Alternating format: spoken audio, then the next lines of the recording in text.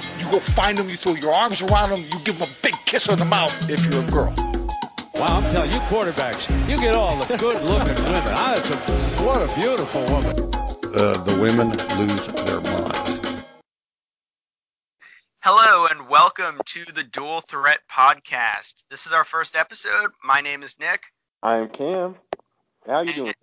I'm doing great. You know, the weather couldn't have been better. It was sunny and like 80 degrees today here at the sunny shores of New Jersey.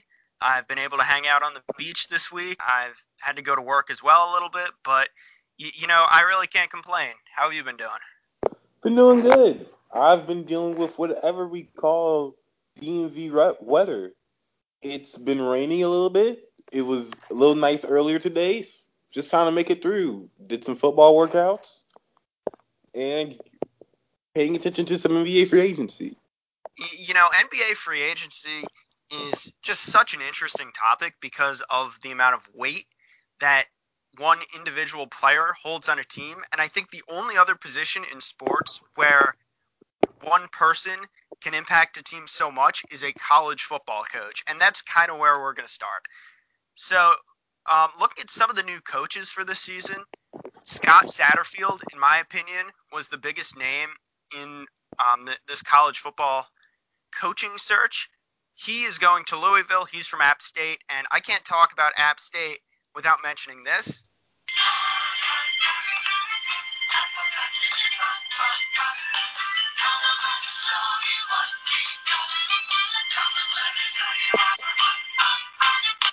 So are you at all familiar with that? I mean, it has nothing to do with Satterfield, but that is hilarious. So for like 10 years ago, App State put out an advertisement from their school. It's like a 2-minute video talking about how they're hot. Probably the corniest and greatest college song of all time. But moving along to that, what are your impressions on Scott Satterfield going to the University of Louisville? I've watched Scott Satterfield for a couple games, and I like him as a coach. Don't like the fit at Louisville personally. I just feel like the program and what Louisville fans are going to expect from Satterfield isn't necessarily what he provides as a coach.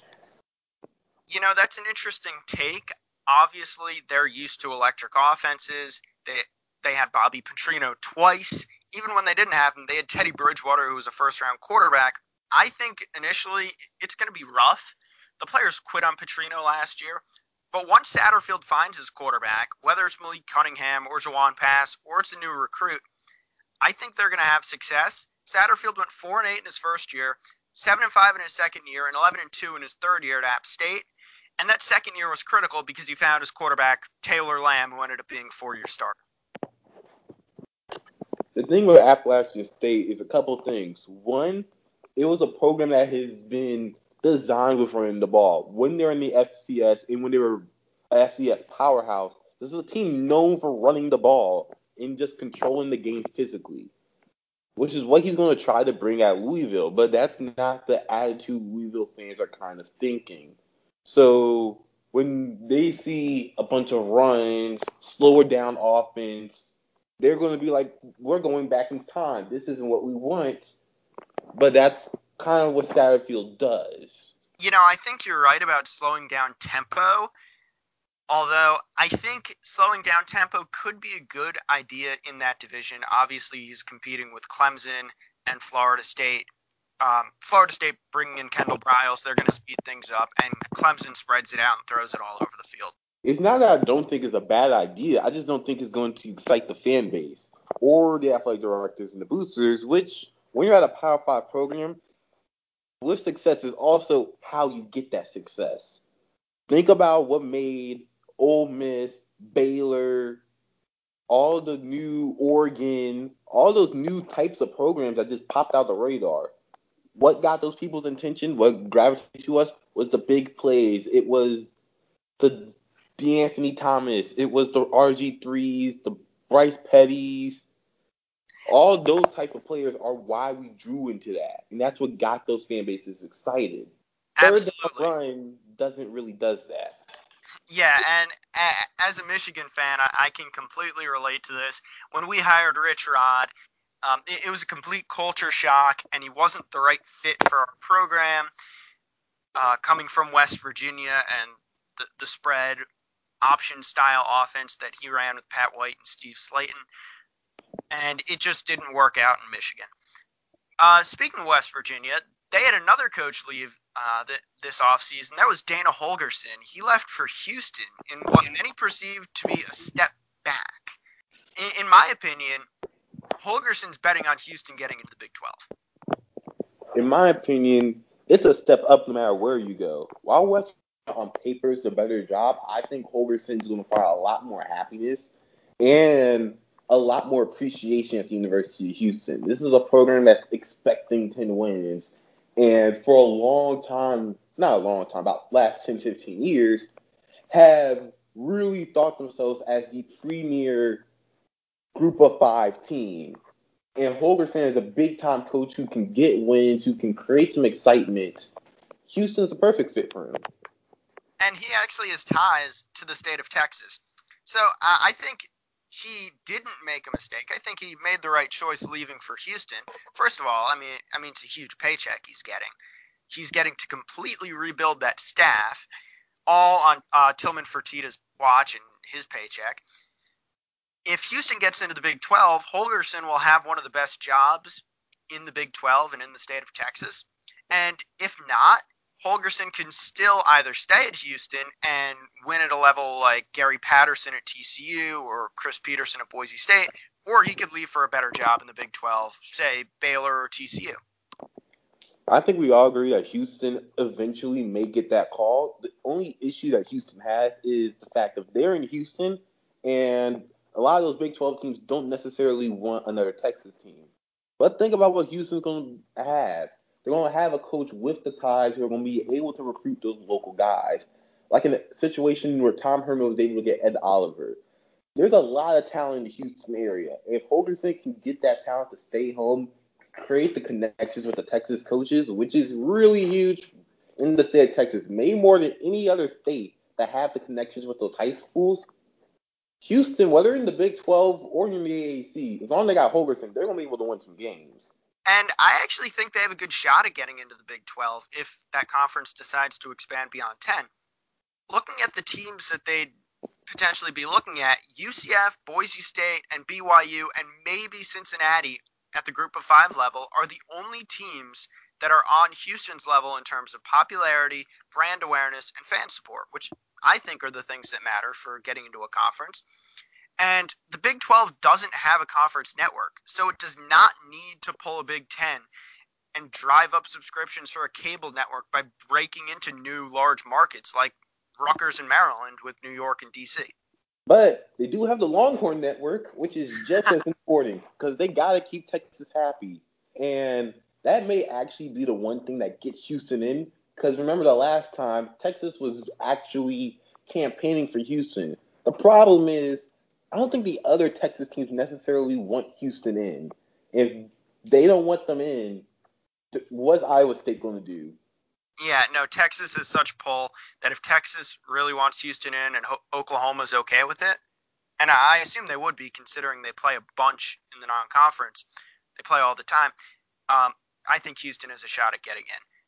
Staying in the Big 12, both Kansas schools made new coaching hires. What do we think of this? Who do you think is the better fit for the long term? Les Miles at Kansas or Chris Kleiman at Kansas State? I think it's Kansas State and Kleiman. I like Les Miles as a head coach. I loved his style at LSU, even if it wasn't a fan favorite. I loved how he was able to get those big time recruits and really win consistently. The problem is what he's going to want to do at Kansas. I just don't think it's possible. Yeah, absolutely. The number of scholarships they're missing, it's just such a disadvantage to be the head coach there. Charlie Weiss put him in a hole, and David Beatty wasn't able to get him out of that hole, and Les Miles is going to be stuck in the same hole. I was just reading my Athlon about my copy of the Athlon Sports preview about Kansas, and essentially they're too deep on the offensive side, has 2 underclassmen.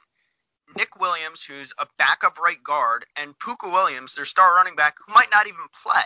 So while they have some talent defensively, Bryce Tornadin and Corione Harris are great in the secondary.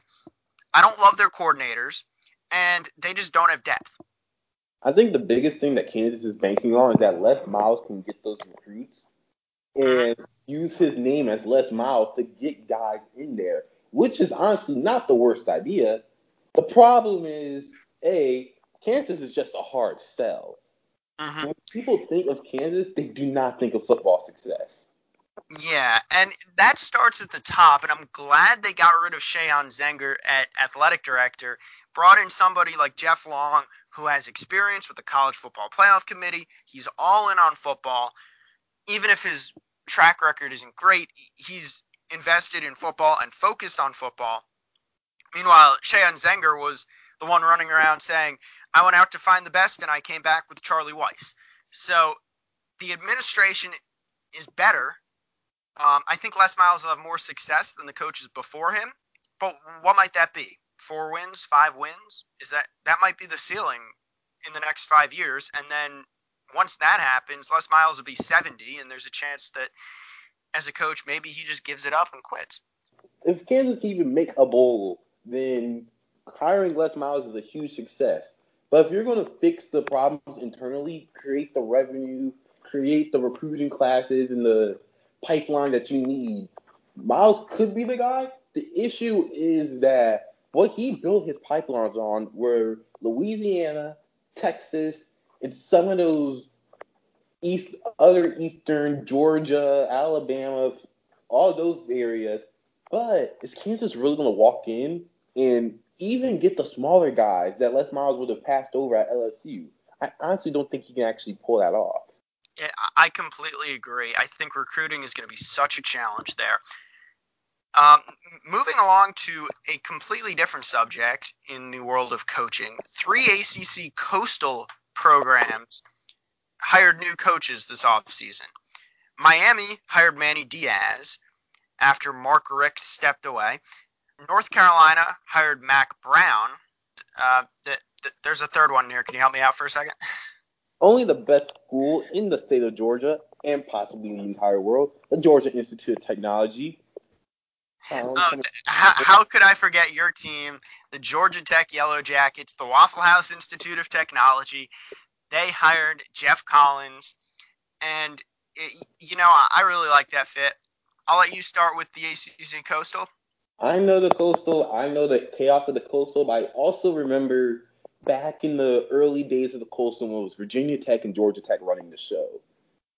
And to get back to that level for Georgia Tech, it's going to require the recruiting, which was an issue with Paul Johnson. The reason why we were able to have the success early was because we had the carryover from the previous regime's coaches with all their recruits like Demarius Thomas, Josh Nesbitt, and we were able to turn that into wins. I don't Wait, know so if that, that's so that was the Chan Gailey yep, administration at Georgia Tech. that It, is. it's just a shock to me how well Chan Gailey, in hindsight, recruited for a guy who really didn't have his hands in college football that long. The issue is for Georgia Tech is I just Jeff Collins could, as like he's been doing now, can slowly build up the recruiting. But even if you give him 6, 7 years, I don't think how much that's going to change anything.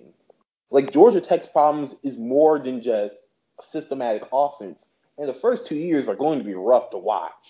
Oh yeah, they open up the season at Clemson. They finish with Georgia. So you're not going to have much momentum at the beginning of the year, and at the end of the year, that Georgia game might kill all momentum you had in the month of November. It's going to be a rough season this year. It'll be a rough season next year, and I think you're absolutely onto something with Georgia Tech having some issues just as a school itself, and it had nothing to do with Paul Johnson or the style of system of offense that he ran at Tech. Think about what Paul Johnson was able to do with his flexbone offense. He was basically leveling the playing field, saying that, look, we're not going to out recruit all these big programs, but we're going to run a style of offense that's going to be so hard for you to prepare that we're still going to be able to win games like that. And it worked. The issue with Georgia Tech is if you go into a system like Northwestern or a Duke where you're kind of saying we're going to run the style of offense like everyone else and just hope we can still get guys, you run the issue that if your guy is in David Cutcliffe, or Pat Fitzgerald, you're just going to be relevant. Yeah, you're not going to be able to get the athletes. And I think Georgia Tech might be the hardest school to get athletes to come to because of the selection of majors there. It's a lot of engineering kids. It's a lot of nerds, and there's not quite the campus pride that you see at a big state school. It's not Florida. It's not Michigan. It's not Alabama. Hey, not all of us are nerds. I'm sorry. But it's just tough to get kids to decide that they want to go there. The other thing is, with the city of Atlanta, we honestly may not be the fifth most popular team in the city. Yeah, So, there's a big SEC presence there and a big ACC presence there, and it's more than just Georgia Tech. Keeping it within the ACC, though, I want to talk about some early season schedules. There are some teams that I think we both agree have a chance to take off at the beginning of the year, start out looking impressive just because their schedule is easy on the front end. One team that you wanted to bring up was Boston College. yes, If you take a look at that schedule, there are not that many tough games at the beginning. The thing what Boston College is going to run into, which is really well for them, is that a lot of their track games are going to be early in the season when teams are still trying to figure stuff out. But Boston College is coming in with a proven product. We know AJ Brown. We know he can run the ball. We know that Boston College will be able to control the tempo. And we know that they return a lot of talent. So, besides the Virginia Tech game, is there any other game on that schedule that's going to really possess any sort of difficulty before they play Clemson? NC State on October 19th. So, by the way, listeners, if you don't know Boston College's schedule, it is Virginia Tech, Richmond, Kansas, at Rutgers, Wake Forest, at Louisville, a bye week, and then NC State. So, their two toughest games are NC State and Virginia Tech, and they come with long rest, and they both come at home. I honestly think the Wake Forest game is tougher because NC State's got a new quarterback who I want to say is a redshirt sophomore.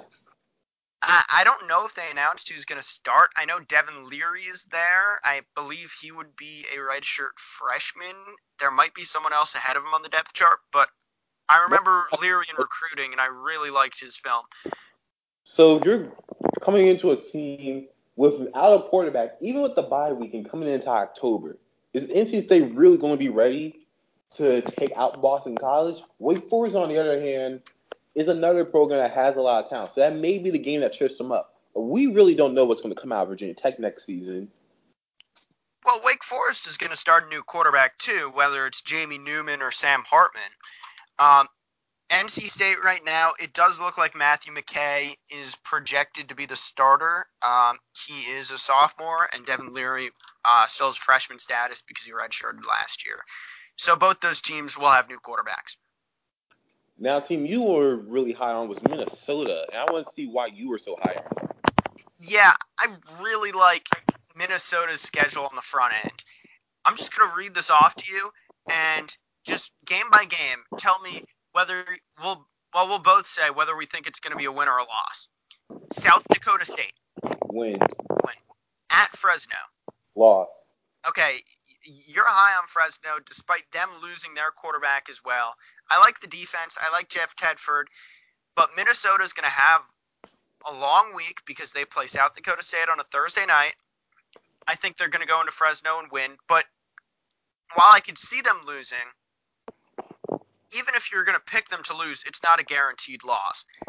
Georgia Southern. Win. Then they have a bye week. Then they go to Purdue. I think they're going to win that. But, again, it's still not the most challenging game on their schedule. They move on to Illinois, Nebraska. That's also their loss. All right, I think they're going to lose to Nebraska. But they'll beat Illinois, then they'll play Nebraska. Then they go to Rutgers, and then they get Maryland at home. Then they get a bye week, and you're already to the midpoint of November where they play a big game against Penn State. In my opinion, there's a really good chance that they start out 7-1. The problem with Minnesota in my book is besides the running back, they're just a very ordinary team. There's nothing about Minnesota that you really go on and say, I'm confident that they're going to be able to do this. They're going to either run the ball, throw the ball on people, stop the run. What about Minnesota? Are you really going to harp on that they can do really well? That's going to be able to win those close toss-up games. There's quite a few of them on that schedule. Even Maryland's not going to be the easy win. Yeah, I mean, I don't know. I just think that they have a lot of qualities of a successful team on offense. Their quarterbacks, I mean, they're decently efficient, but at wide receiver, you have your third down guy, a possession guy, Tyler Johnson, who can make a dependable catch. He had 78 catches and 12 touchdowns last year. I know PJ Fleck has said at running back, you want a pair and a spare. They have Muhammad Ibrahim, Rodney Smith, and they have plenty of recruits they're bringing in at running back to where I think that they can find their third running back, so they'll have depth there. I think they're just going to be a classic Big Ten team that's able to control the clock. They'll have decent success running the ball, and on third downs, they're going to be able to find their guy, Tyler Johnson, to move the sticks enough to beat some of these teams, whether it be Purdue or Fresno or Nebraska. We clearly see Minnesota's building something after the last two games win, beating Wisconsin and winning their bowl game in Detroit against my Yellow Jackets. But I don't think they're there yet. Like, even though the running game's going to be good next season, I just still don't believe enough that Minnesota is ready to compete right now. Even with the schedule, they're going to lose some of those toss-up games. Because the Big Ten, depth-wise, is one of the strongest in the country. Oh, the West is, I mean, that's a 5, maybe 6-team toss-up if we're throwing Minnesota in there. And I'm not saying Minnesota's going to win 9 games, but I think if they can win 6 or 7 of their first 8, that can create some hype. And in the long run, that's really going to help PJ Fleck. But you know who's really going to buy some hype? Who? Utah. Oh, yeah, we are both big fans of this Utah football team. So talking about Utah, what do you like specifically about this Utah team? The biggest thing about this Utah team is their balance. Yes, we know the running game is strong, but the passing game is actually surprisingly not bad. It's not, Alex Smith, but they return a decent passer. Actually, I was going to start out on the defensive side. Utah just has a lot of depth and a lot of size, and that really impressed me. But when you're talking about Utah, it is kind of hard to ignore their offense as well. They bring back a lot of weapons, including Tyler Huntley at quarterback. I feel like he's been there forever. He might be the Pac-12's version of JT Barrett. Huntley's efficient. Again, he's one of these quarterbacks that are just not going to make too many mistakes. He only threw 6 interceptions last year on 234 attempts. Zach Moss is a really talented running back who they bring back. And looking at their schedule, they go to Seattle to play Washington on November 2nd. Other than that, I don't know which of these games is going to provide a huge challenge. Maybe at USC, maybe their trip to Arizona, maybe the game against Cal or ASU. What do you think? I mean, obviously with USC is going to be the challenge. Hopefully JT Daniels has a better year than he did last year, though he wasn't terrible, just he didn't meet expectations. And it's on the road, so we have no idea what the heck we're going to get out of this USC football team. But after that, Arizona State should be solid. I know people were kind of mad about them last year because they were too boring. But they're a solid football team. For bringing in an exciting head coach, where we thought it was going to go boom or bust, where they could be 10-2 or they could be 2-10, they had the most Arizona State season you've ever seen. Just 7-5, just coasted right through to being completely average. And then California should be improved. But again, I'm not very confident of what California team we're going to get, especially on the offensive side of the football. You remember the Cheez-It Bowl, right? I mean, this is like the Super Bowl of people who just love to watch football for defense and pass rushing schemes and press man coverage. And then you have big Washington game. Yeah, so the great part about that Washington game, and yeah, they have to play Washington State as well, but they avoid Stanford and Oregon out of the north. Between Washington State, and Oregon State, who, I mean, they're going to beat Oregon State, but between the two Washington schools, they could still drop one game, in theory, run the table for the rest of their schedule, be 11-1 in the Pac-12 championship game with probably a rematch with a Washington team or Oregon or Stanford with a college football playoff berth on the line. I think Utah's going to have a special season. I know that SB Nation was kind of high on Utah already. 8th in the country, when people were ignoring that because Michigan was 3rd. Yeah, I think that was Phil Steele, wasn't it? Yep. Yeah, so looking at their defense I think is really going to be what carries them. Last year they had the 16th best scoring defense and the 5th best rushing defense in the country last year on points per game and yards per game respectively. That's something special, especially in the Pac-12 where Arizona is going to run the ball, UCLA is going to run the ball, USC is probably going to have to lean on the run game, although I do like their receivers. BYU is going to run the ball, Cal's going to have to run the ball, and Washington, they're probably going to have to run the ball too. I think Utah, because of their defense and because Huntley and Moss are going to provide enough juice on the offense, can have a really special season. If only people watched them.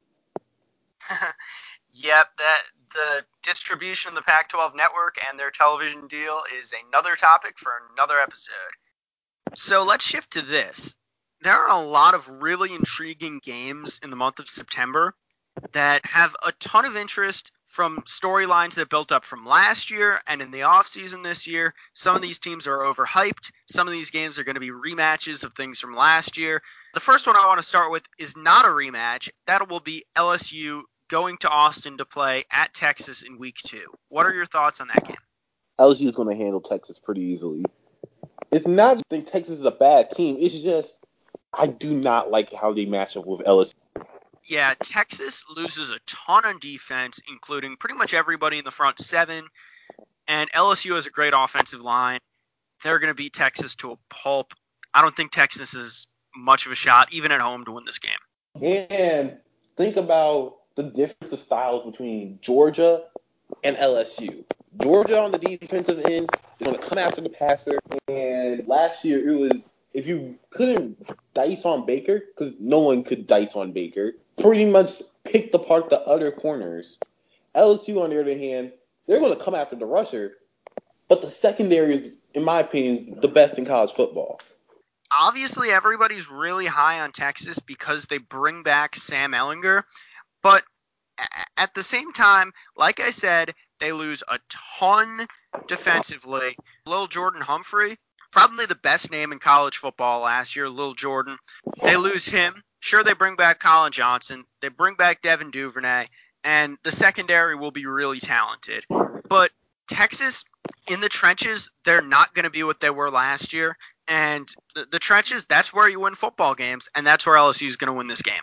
Now let's bring us back to what we talked about earlier with Houston. They didn't stay to a Washington State-Houston game, which is technically a neutral site game. It's the same thing that TCU did last year with Ohio State.